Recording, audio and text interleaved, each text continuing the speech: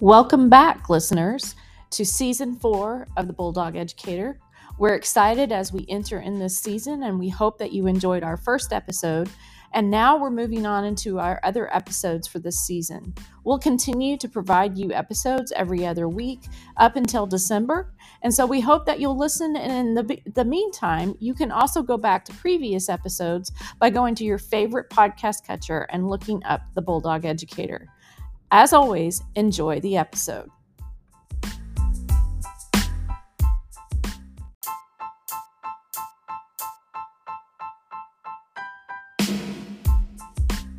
Welcome back to the Bulldog Educator Podcast, and welcome to episode 4 of season 4 of the Bulldog Educator Podcast. This podcast content is developed through a collaboration between the co-hosts, Matt Caston, yours truly, and Kirsten Wilson, and input from our listeners just like you. Hope y'all are doing well. We're so glad to have you, and we're really excited for today and our episode with Jeffrey Veale. Yes. So Jeffrey and I first met in, I think it was 2022, which was only last year, but it feels like, was it 2022? Hang on. No, was it? I think it was 2 years ago, 2021, right? Man, you know what? Time is just, you're right. It was 2021. Man, 2021. Last time we saw each other was last year, but we met in 2021. I was part of the 2021-2022 cohort for the Rural School Leadership Academy, which is a very unique training program for rural educators and educated leaders provided by Teach for America. And y'all, it was a blast. Even though it was hard work and we learned a lot, it was a lot of fun. Jeffrey always kept us on track, always kept us focused, and always kept us laughing, which I really appreciate. And actually, I had to shout you out, man, because actually, although we were on Zoom, I feel like you did an excellent job of making sure that the cohort felt like a community. And without further ado, Jeffrey, if you could please tell our listeners a little bit more about yourself. Yep. Hello, everyone. My name is Jeffrey Veale Jr. Pronouns are he, him, his. I am originally from a rural area called Lewiston, North Carolina, which is the eastern part of North Carolina. Grew up there, stayed there all of my life, went to public school there, K through 12. And it was when I went to college that, for me, I began to understand the area in which I grew up, but also the disparities that existed in education. One day when I was in class at UNC Chapel Hill, I was having conversations with my peers. And I was like, I cannot relate to the things that you all are saying. So they were telling me they had gone abroad 6 times. And like, I didn't even know what the word abroad meant. They were saying I had 8 AP classes in high school. Like I passed all of them. So I came into college with college credit. And in my high school, we had 4. And nobody ever passed those AP classes. So at that point, I began to just really understand that there's something happening. Like there's something that's wrong, because it didn't make sense that a school that is literally 2 hours down the road, kids are having a very different experience than mine. And honestly, education was something that I was always passionate about, although it was nothing that my parents or family pushed on me as a career. Growing up, particularly for myself in a rural community, I was always told, you're going to be a doctor, you're going to be a lawyer, although most of the things that I did align with education. As I was going through school, I just did that doctor lawyer track. So that is what I was telling myself. I did the summer internships at the hospitals. Like I was doing everything to prepare myself to be that. And a part of the reason, when I think back, that I initially didn't pursue education as a career was because of the value of the profession of education where I grew up. Not necessarily the value of education, the value of the profession. One, I didn't see men in education. I didn't see Black men in education. Teachers weren't making money. So like, how was I to survive? But I had a turning point. The summer after my junior year of college, I had an opportunity to go on a trip. So in college, I was an education policy major. Honestly, I was education policy because I was like, I want to go the rich route in the education field. And then I did a double minor in social and economic justice and social entrepreneurship.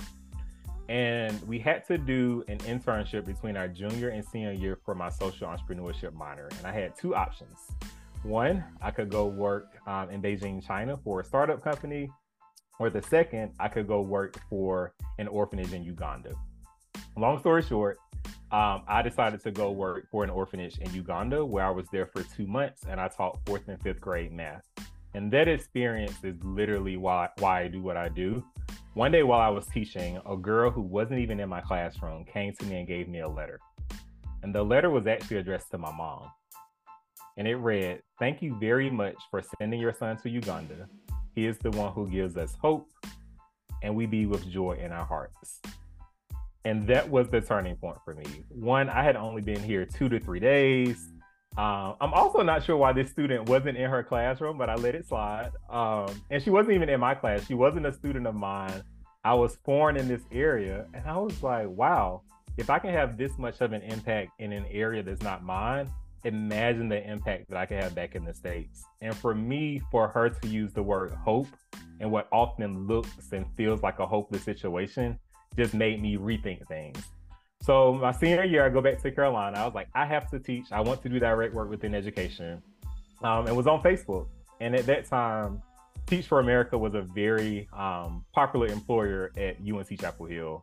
So I was on Facebook. Everybody's network said Teach for America UNC. So I researched what Teach for America was and figured out that it was an alternative way for me to do what I knew that I was destined to do all along. So after college, I moved to Memphis, Tennessee, where I taught 3rd grade math. While in Memphis, co-founded a K-8 public charter school that I led for 6 years. And most recently, I guess it's not really recent anymore because it's my 3rd year on staff now. I'm at Teach for America, where I serve as the managing director of alumni program and leadership experiences. Well, first of all, Jeffrey, as a former 3rd grade math teacher, I feel you. Oh, yeah. 3rd grade. And I honestly did not want 3rd grade. And I was like, I want like secondary math. But once I got in the classroom, I was like, I wouldn't have it any other way. 3rd grade is the best grade. I know I'm biased, but it's the best grade. Oh no, I loved it. I've spent a lot of time in different grades, but 3rd grade is where I've camped out the most, and I've taught all of the subjects, and then I've also taught math and science in 3rd grade. And as you well know, we are the foundation of fractions in 3rd grade. Yep. I love fractions. So I use the too. Skittles and the Starbursts and the Fruit Loops, the colors and all of that. Yes. So that's awesome. My curiosity is that as you continued your pursuit, what kept you in education? What kept me, and I guess what keeps me, is not wanting kids to experience what I felt. And when I think back to how I felt, like I didn't feel wrong when I was going to school. It was when I left that I began to realize that not everybody was having access to the education that they deserve.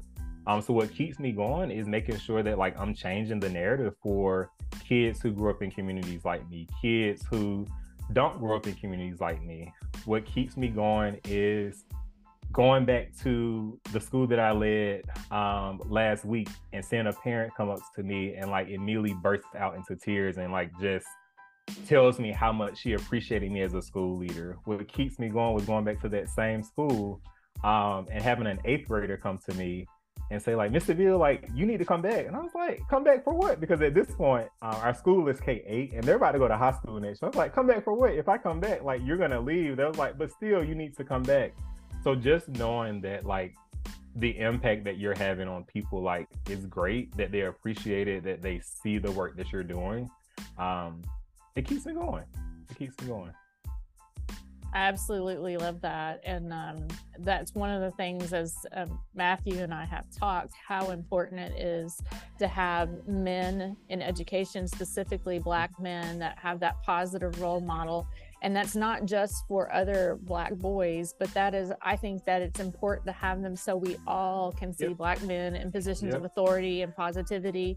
And so, because that changes the perception of children who don't grow up around Black men, as well as it supports those children that look like you. And I think sometimes people don't understand that representation is important for all people, so that we can appreciate and understand and have more compassion and empathy for those around us. So just thank you for continuing to do what you do. And I know that you've had people tell you that, but I wanted to tell you as well. I appreciate it. Yeah. So, Matt, you want to move on to the next question? Yes, and actually that was the perfect segue. You took the words out of my mouth. Like, I also want to thank Jeffrey just for being the person you are, to me personally, because when I joined RSLA, and I saw you, I was like, okay, all right, let's do this. So it was great. Again, that representation, like Kirsten said, not just for students, but for other Black men in education. It's we're a bit of a rarity, so it was nice to see you and keep in touch with you. Goes into this next question, which is, with your role with RSLA or TFA, I should say, you said you've been in there for 3 years, and so can you tell us a bit more about your role and specifically what it's like convening and kind of helping to train or facilitate for folks in education in rural areas all across the nation?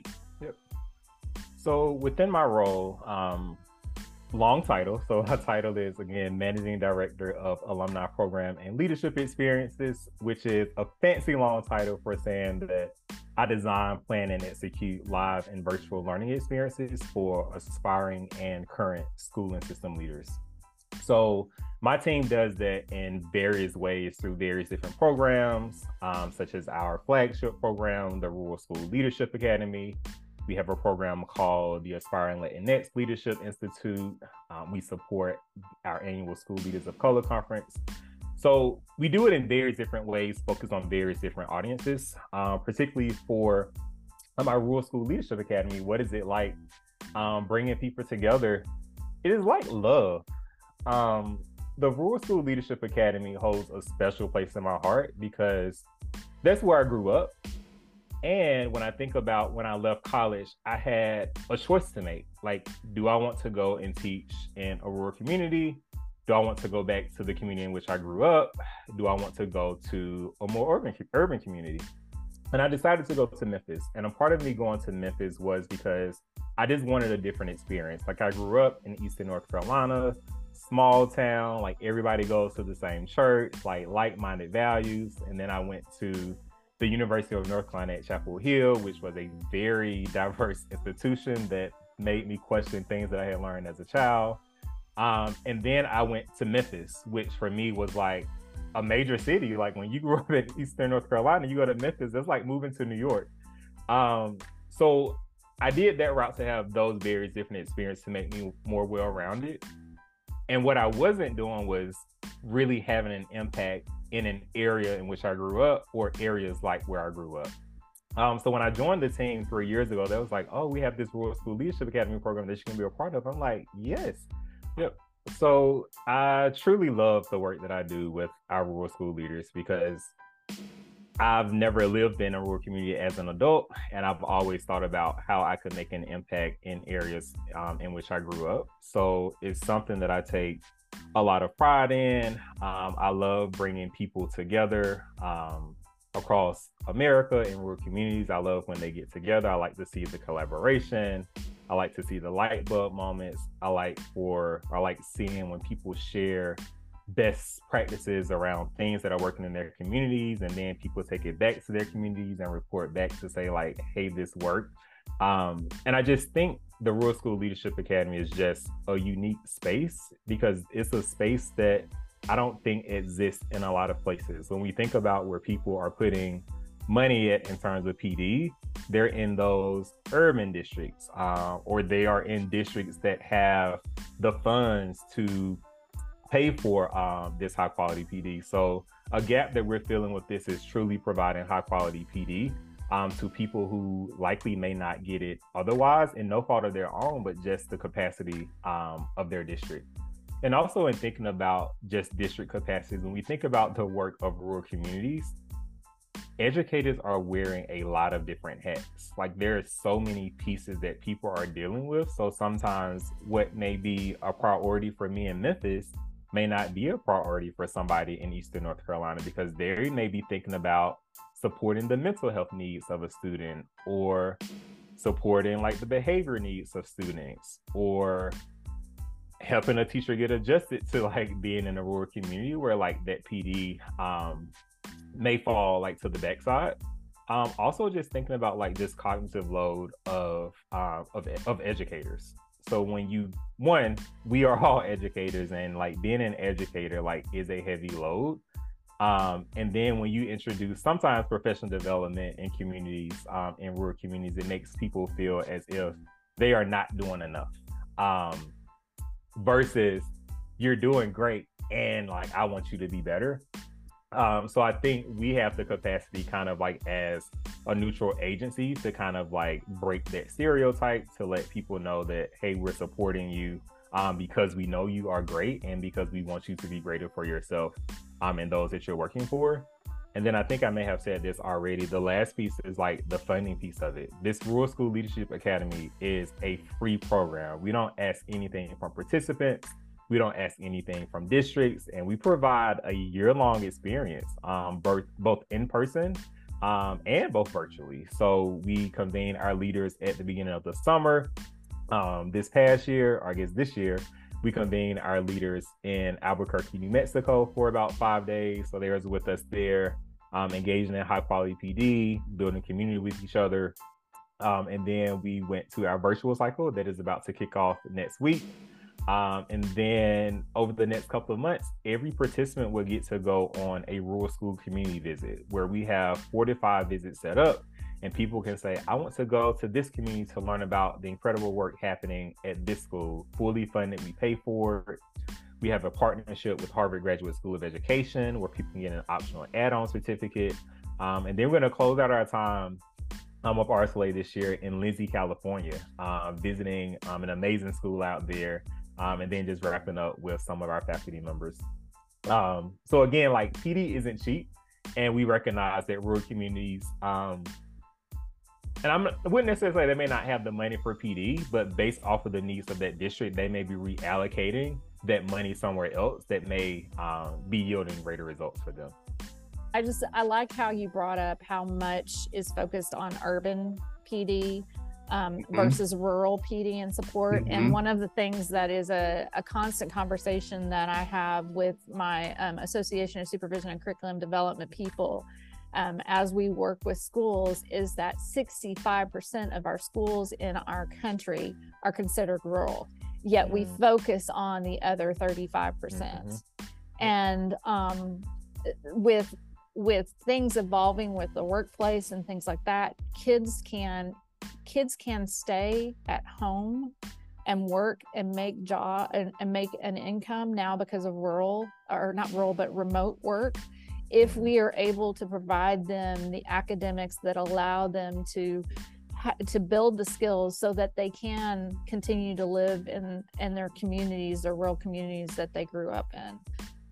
And so to me, when you said that, I was thinking about how that is. And that kind of leads me to question, from your experience working with rural educators, what are some of the barriers that rural educators face? And what are some of the unique strengths and talents you've seen in rural educators? Because I think that's another thing that we don't realize is how many talents rural educators come to the table with, and it's like, oh, you were a teacher in a school and you taught math. Yeah, but I was the secondary math teacher. And nobody that's ever been in a rural education situation truly understands the scope of talent that takes to pull that off. So I'd love for you to talk about that. Thank you for that question. And just thank you also for asking about the special talents, because I feel like rural educators are some of our most talented people out in this education space. When I think about some of the barriers to just rural education, I'm just going to focus on it through like the system lens. One being staff recruitment and retention, from interventions assistant to teacher to school leader. Like, it is a challenge getting people to go to rural communities for various different reasons. And I even think back to myself when I applied for Teach for America at that time. I think there were 43 regions where you could rank where you could go. And honestly, no region on my list was a rural region. And a part of that was because of pay. Like, I'm fresh out of college, like I'm making a living for myself. Thankfully, like I didn't have student loans, but I know some people come out of college having to pay back student loans. Some people may have a family that they're supporting. So it's hard to recruit people there, and it's hard to keep people there because you're not paying them what they need to live a positive life. I also think about like just opportunity for growth as well on the recruitment and retention. When I think about a lot of teachers wanted to go into that space, I think there are some people who go in and like, I want to be a career teacher. Then there's some people who go into the work is like, I'm going to start off being a teacher, but like I want to increase my level of responsibility year after year. And sometimes in our rural areas, there's not opportunities to do that.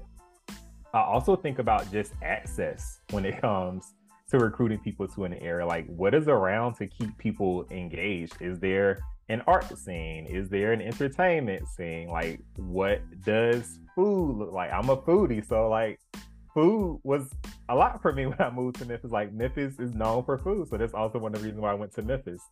So I think like that is one like barrier, just getting people to come and getting people to stay because of just competition outside. I kind of already mentioned like the lack of professional development, but I also add like just lack of resources. Our rural areas aren't staffed in terms of resources as heavily as a lot of our other districts. And then the last thing I would say is just being able to support like behavior and mental health needs of everyone. So like students, school staff, parents, like the community at large. This is something that we typically don't talk about in our rural communities, and more particularly in rural communities that are heavily Black. Like mental health is a topic often marked by stigma and denial. And we just let it go to the wayside. But what we have to realize is that how people show up influences everything that happens in that person's life. So I'm proud to say that I've noticed some of our rural districts, and particularly my community, that are doing a lot as it relates to addressing the mental health needs of everyone. So for example, in my hometown, they just hired a new football coach who literally like redesigned the entire football program. But one thing that like really stood out to me is that he has a mental health coach on the football team, like a full-time mental health coach, to address the needs of what the players are facing. And it's something that is celebrated. It's not like, oh, they have a mental health coach on the football team. Like, what's going on with the football team? It's like, we want our people to be fully well, so that when they're on the field, they can give their all, but also when they're off the field, they can give their all. In terms of some of the special talents I've seen in rural educators, one I would just say, name that the benefit of just being in a rural community is how tight-knit the community is. Like, it just like has this family-friendly feel.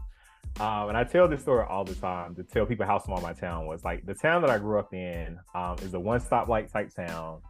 Everybody went to the same high school. Most people went to the same church. Like, you saw each other often.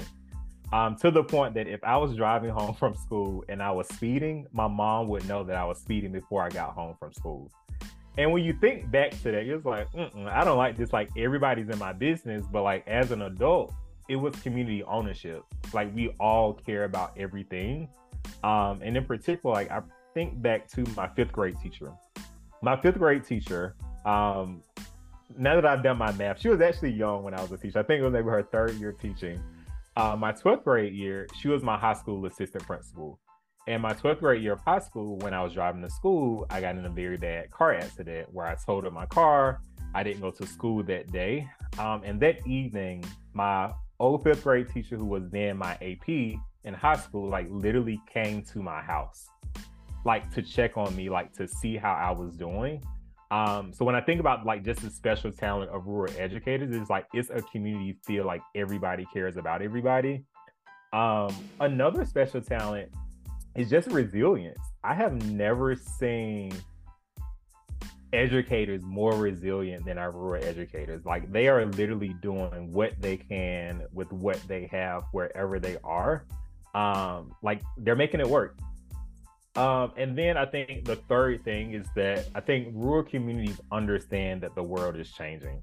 And having worked in an urban district, sometimes I don't think our urban districts understand this, but our rural communities generally have been receptive as they can to the changes within reason.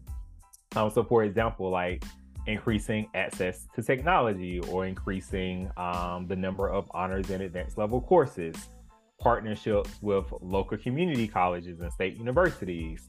If there is an after-school parent engagement event, partnering with the local companies or businesses to provide like food or support services. So I would say those are probably three of like the many special talents that I see like just in the rural education space. That's awesome, Jeffrey. I'm so glad you mentioned those talents. And what you said about, one of the barriers was, access to PD. And I think you're 100% right. And what you were saying actually reminded me of an experience I had at RSLA. And I have to share this because you and the rest of the team there did an excellent job of making sure that the participants, collaborated and that we engaged with each other and we shared stories. And then it dawned on me that a lot of rural communities have a deep culture of storytelling. Yep. And then I was like, wait a minute, did they just use storytelling as like a powerful piece for PD? Because I'm remembering how many ideas were exchanged. You were talking about, just being in the space where you can share about what happened at your school and how someone may have handled a similar situation, or the fact that, oh my gosh, we've never experienced this. We should probably get ready for it, So that was really powerful. There was one participant, she was a teacher in Colorado, and I forget the name of the town, but it was a small town that used to be a mining town. And now the mining industry has kind of gone by the wayside. The town is losing population and students are leaving. And so it's really hard to, as you mentioned, retain folks, recruit teachers, right? And also it's hard to keep up that morale among students because they want to graduate and leave that town as soon as possible. And the teacher that taught there was telling me about how she wanted to use the history of that mining town as a way to help students write narratives, and that she wanted to partner with like a local museum and showcase their work. So I'm like, that is such a great idea and way to use what the community has, that story, to inspire students and bring more attention. So I really like the idea of storytelling as a part of professional development. But before I get on my soapbox too much, you mentioned that, we know that educating isn't easy in any environment. And you kind of mentioned some of the unique challenges that rural educators kind of face. In your role with TFA, how do you help educators kind of recharge and maintain that resilience you were talking about? The first thing is modeling it. I think we could talk about taking care of yourself, self-care, wellness, like all of the buzzwords that we hear. But if you're not modeling it for the people that you're working with, like it is void. So even taking a step back from TFA to like my experience as a teacher and a school leader, I particularly think back to my first year as a teacher. And I had an amazing year. And I knew that if I continued to operate in that way, the work wouldn't be sustainable. So I was at school at 6:30 in the morning, like I was leaving school at like 7 o'clock in the evening. And not only that, the people that were around me were doing the exact same thing. And just context, when I taught in Memphis, I was at a turnaround school where they got rid of all of the staff in the school, hired a brand new principal. He handpicked every single person on his staff. And he hired some amazing people, like they were getting results and I was learning from them. So because I saw them doing that, I thought I should be doing that. I also realized that when I drove up to the school, my principal's truck was there before I got there. And when I left, his car was still there. So in my mind, I thought like, this is how we need to operate. But by December, as you can imagine, like I was worn out. So I learned from that semester and from that year. And the second year, like I began to change things so that it wasn't like my first year. And I think one thing that I was taking away from that experience is the person who's first at the school and the person who's last to leave is the one who's working the hardest and getting the greatest results. Well, I had to learn how to actually like, let's work smart, let's not work hard. So my second year was a lot better. And then fast forward into my school leader experience, my first year as school leader, I was like, I want to be a role model for people that they understand that there is a perfect balance between work and there's a perfect balance between life. And as a school leader for 6 years, I have never been at school on the weekend to do any work. I have never done work at home on the weekend as a school leader. Like, I was never at work beyond the first day of school, no earlier than 30 minutes before school started, and typically not later than 30 minutes when school ended. And I was like that because like that was a boundary that I held for myself, but a part of that for me was modeling that for other people, that like, I'm not doing it, so I don't expect you to do it. You're not going to get an award for being the first car in the parking lot. You're not getting an award for being the last car in the parking lot. You're getting a reward for doing great work. So I think that's a part of modeling it. And another piece, when I became school leader, one of the pieces that I wanted to be true, which I'm so glad I was able to do it, was that the first day of PD was focused on us as people. I didn't want to talk about behavior management. I did not want to talk about unpacking any standard. I wanted everybody to truly understand how they as people were coming into this space, but also understanding the people that they were doing it with. So it's about learning each other's personality styles, learning each other's learning and leadership styles. We had a mental health therapist come in and talk to us about how are we taking care of ourselves when we're doing some of the most challenging work. Once a month, we had a mental health day where we allow all of the staff and students to leave early. And it wasn't like we're leaving early because we're having PD. It's like we're leaving early because we want you to take these last 3 hours of this day, go to your doctor's appointment, go pick your kid up from school, or go have lunch with your child at school. We really wanted to model like you have to take care of yourself. Yeah, so those are just like a few ways. And even in my work with TFA, I think that's one thing that we really encourage. And I tell people working with adults is very different from working with students because adults are artists. But at the end of the day, like I had to realize through my work, adults are people. So in the programming that we do, and I believe, Matt, when you did it, we were largely virtual that year. We may have had one travel experience. But in the virtual space, one thing that we encourage when we first kick off the call is like, we recognize that everybody is coming into this space from various different outlooks and various different ways, from various different conditions. So we want you to take care of yourself on this call. So if that means you hopping off your camera to nurse your baby, do that. If that's your dog running in the background, do that. If you're still in the classroom tutoring kids, do that. So I think we model like, yes, you're here to learn, and we want you to take care of yourself as well. And we provide opportunities when we're in person to do that as well. So when we are in person on the ground, it's not content from like 8 o'clock to 4 o'clock each day. We're making time for you to just reflect on what you've experienced so far. We're making time for you to connect with people, not talking about the work of education. And one thing that I'm really proud of that my team did last year was, for the first time, we hosted a school system leaders convening that was fully focused on taking care of themselves. Like, it wasn't any like core content. It was like literally content around taking care of yourself. So we went to Austin, Texas at the Holsworth Center there.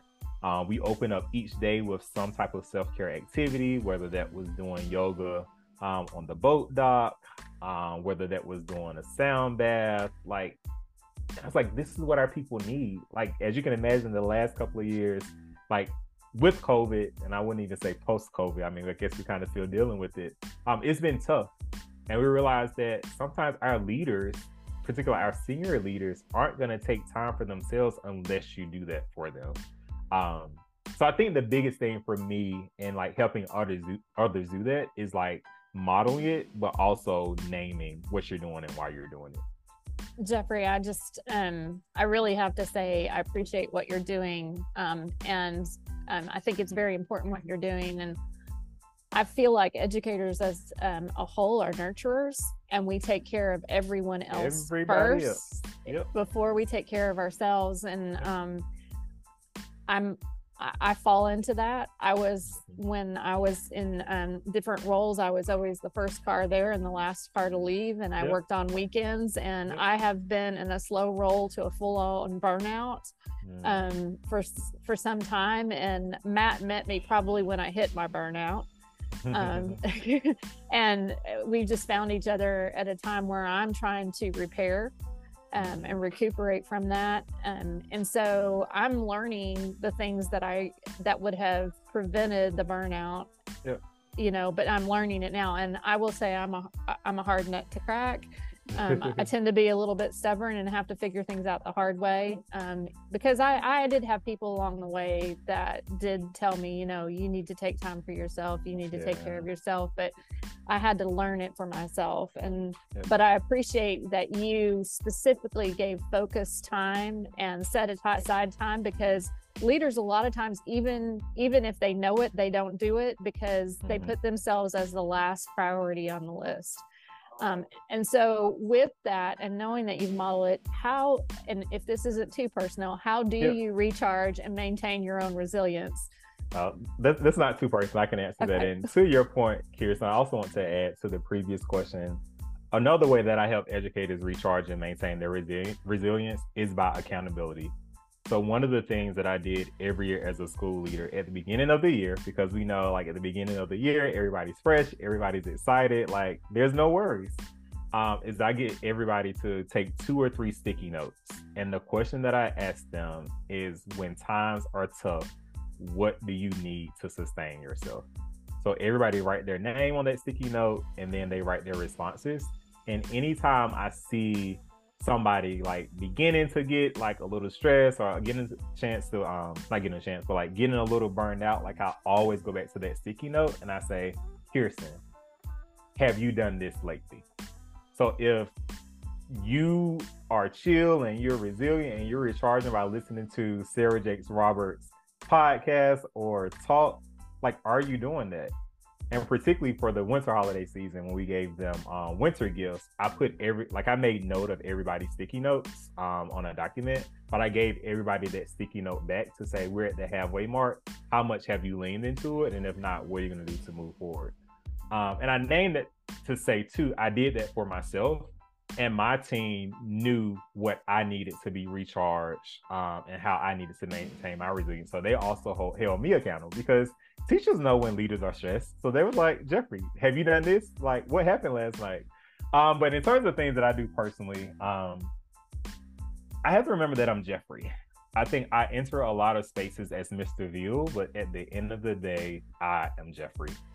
Then I have to also understand that what may have given me joy weeks ago or years ago may not be the exact same things that give me joy now, and that is okay. So at this point in my life, some of the things that I do to recharge is cooking. Particularly growing up in the Black community, like cooking is like love. It's where we gather, is where connections are being made, is where decisions are being made. And on Sundays after church, we will always go to my grandmother's house and like just have fun over food. And I also come from a family of cooks. And one thing that I made true for myself, particularly when I became an educator, was, as a young educator, like we're going to brunch on Saturdays and Sundays, or like we're going to dinner and stuff. So we're really not cooking, but I love to cook. So Monday night was always my cook day for me, because Monday is typically the day that people dread going to work. But for me, Monday is the day that I looked forward to going to work, because I knew when I got home, like I was going to invest in my therapy, which is cooking. I know Matt and I had some conversations about this. I also love traveling. So any chance I could get, like I travel, and it doesn't have to be like out of the country. Like I can travel like an hour away to go to a winery because I love wine, or I could I could do a staycation in the city. I enjoy spending time with my family and friends. So I was in Memphis. I left Memphis in 2021. And a part of my move from Memphis to Atlanta was because I needed to recharge and take care of myself. My family was in Eastern North Carolina. I was in Memphis.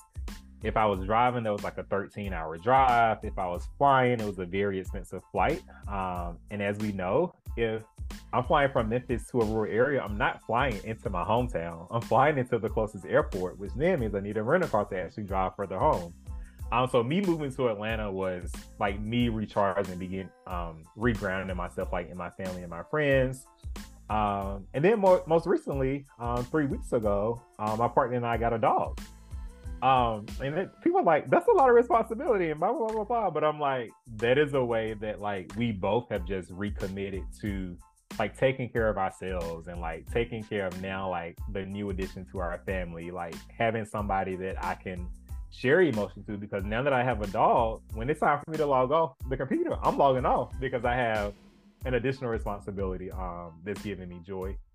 And I think the last piece of that is I'm very reflective. And it's very hard to let things get me down. And I think that is a part of like my recharging and resilience. So oftentimes people look at things as failure.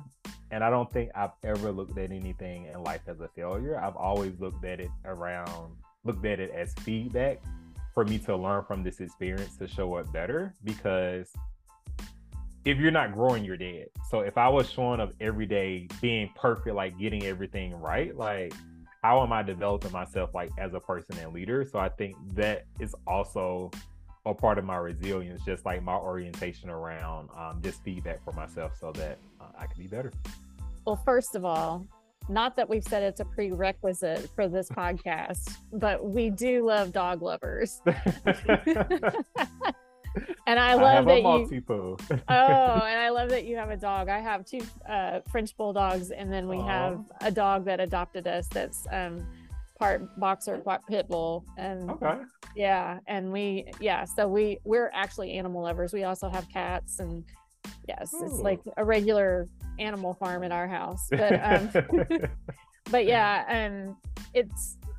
I love that what you shared and how you shared that, and the ability and the responsibility to something other than yourself is a great way to keep resilience. And it can be both Matt and I know y'all love to cook, but Matt and I like to garden, and so we talk about gardening. And during the winter months, I have to find another avenue like that keeps me going in the spring and the summer. I just put to rest my garden last weekend, but just finding those ways to grow something that's outside of yourself, that's not necessarily related to your job every day, but requires you to have a little bit of persistence and resilience.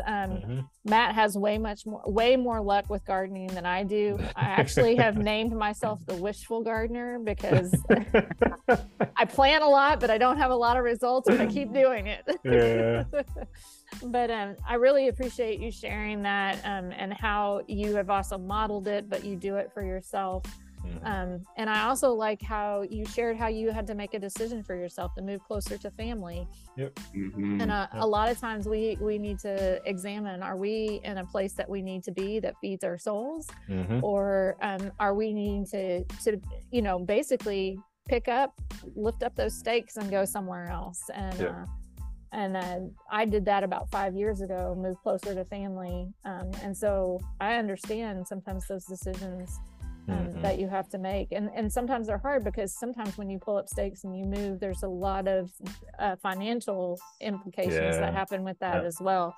And so it's not an easy decision, but in the end, what's best for you and your partner, and and family too, because we know that family isn't going to be here forever, and so we need to make decisions like that. So thank you for sharing those things. Yeah, really appreciate it. I have to ask before we close out, because I'm going to ask, because I'm always getting ideas. What was the last thing you cooked? The last thing that I cooked was, so now I'm vegetarian. I'm not sure if I was vegetarian the last time we talked. Well, I'm pretty sure I was. I've been vegetarian for 2.5 years now. So I made some vegan meatballs with marinara sauce with mashed potatoes, and I made some pan-fried cabbage, which is fairly new for me. Like typically when I cook cabbage, I would do the boiled cabbage or like put it on the grill, but I tried pan-fried cabbage. That was really good. And after this call, I'm going to try a sweet potato honey bun cake. All this trending on social media. Like I've made a honey bun cake before, which is similar to a coffee cake. I think people use them interchangeably. But this person added a sweet potato to it to give it a different type of texture. So I'm going to try that today. Yeah, that sounds delicious. Awesome. Speaking of which, if people want to find out more about you and learn more about what you do, or see that sweet potato cake, but I'm pretty sure it's going to be on social media, where can they see that? Interestingly, I'm not on social media, which for me, that is a part of like my recharge and maintaining my resilience. Yes. But you can find me on LinkedIn as my name, Jeffrey Veale Jr. You can also feel free to connect with me via email to learn about opportunities that we're doing. My email is Jeffrey, my first name, .Veale, my last name, @teachforamerica.org, which I encourage you to follow me on LinkedIn. Feel free to email me because there are a lot of opportunities to be a part of amazing learning experiences that people don't know about. And literally the only thing you have to do is follow me to like figure out what those are. And it's not just TFA specific. I think some people think all of the programs that Teach for America put on are only for alumni, but a lot of our programs are for non-alumni as well, and they are free. So if you want to learn about more of their work, feel free to add me on LinkedIn or send me an email. Yes, and also as a non-TFA alum, I can vouch it was totally free and it was totally awesome. Jeffrey, thank you again for joining us today. It was a true pleasure. I hope our listeners enjoyed this chat as much as we did. We will share Jeffrey's email and his LinkedIn on our show notes. Thank you all so much for the invite, and thank you for creating the space for myself and others to benefit.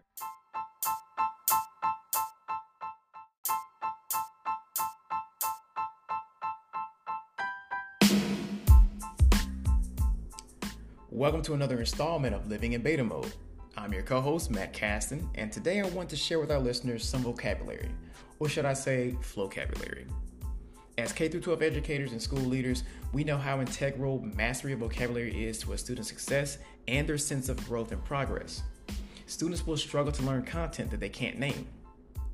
And so, I want to introduce this cool tech tool teachers, schools, and districts can use in their classroom to enhance their students' exposure to vocabulary.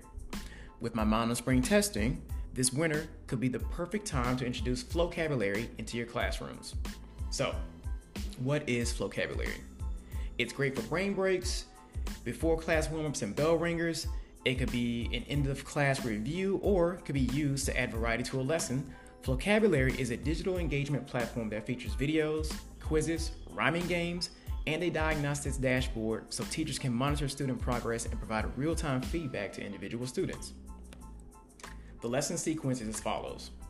First, your students watch a video where the vocabulary words are used, followed by vocabulary cards, where students get to write or draw and put into their own language what the words mean to them. Then there's a vocabulary game where students get to test their word knowledge. Next is a read and respond, where students practice reading passages and answer text-dependent questions. This is followed by a quiz. Finally, there's a lyric lab, where students demonstrate mastery through rhyme writing. Say that 2 times fast. So all these elements can be used separately or as one lesson. Pretty cool. According to a 2022 study out of the University of Illinois that looked at the relationship between vocabulary and word learning, results indicate that vocabulary knowledge is significantly correlated with GPA and students' ability to learn words in a limited amount of time. Students with higher vocabulary scores earn higher gain scores in GPA, according to the study, which is called Vocabulary and Academic Success in University Undergraduate Students, and the authors are Sandra Irvin and Catherine Blankenship. Now, we know that success in college and in the workplace starts with a success in grade school. We also know that vocabulary is fundamental, not just to ELA, but to social studies, math, and the sciences. For teachers, Vocabulary Suite is available for $11.50 a month, but they offer special packages for schools and for school districts.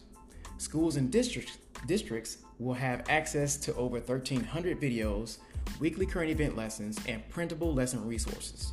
Vocabulary is also Google Classroom compatible and offers performance dashboards at the district level.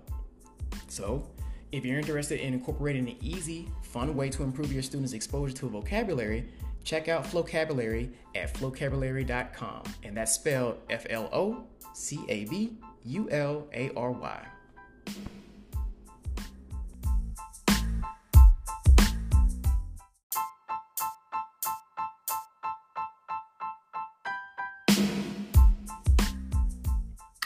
Thank you, listeners, for joining us.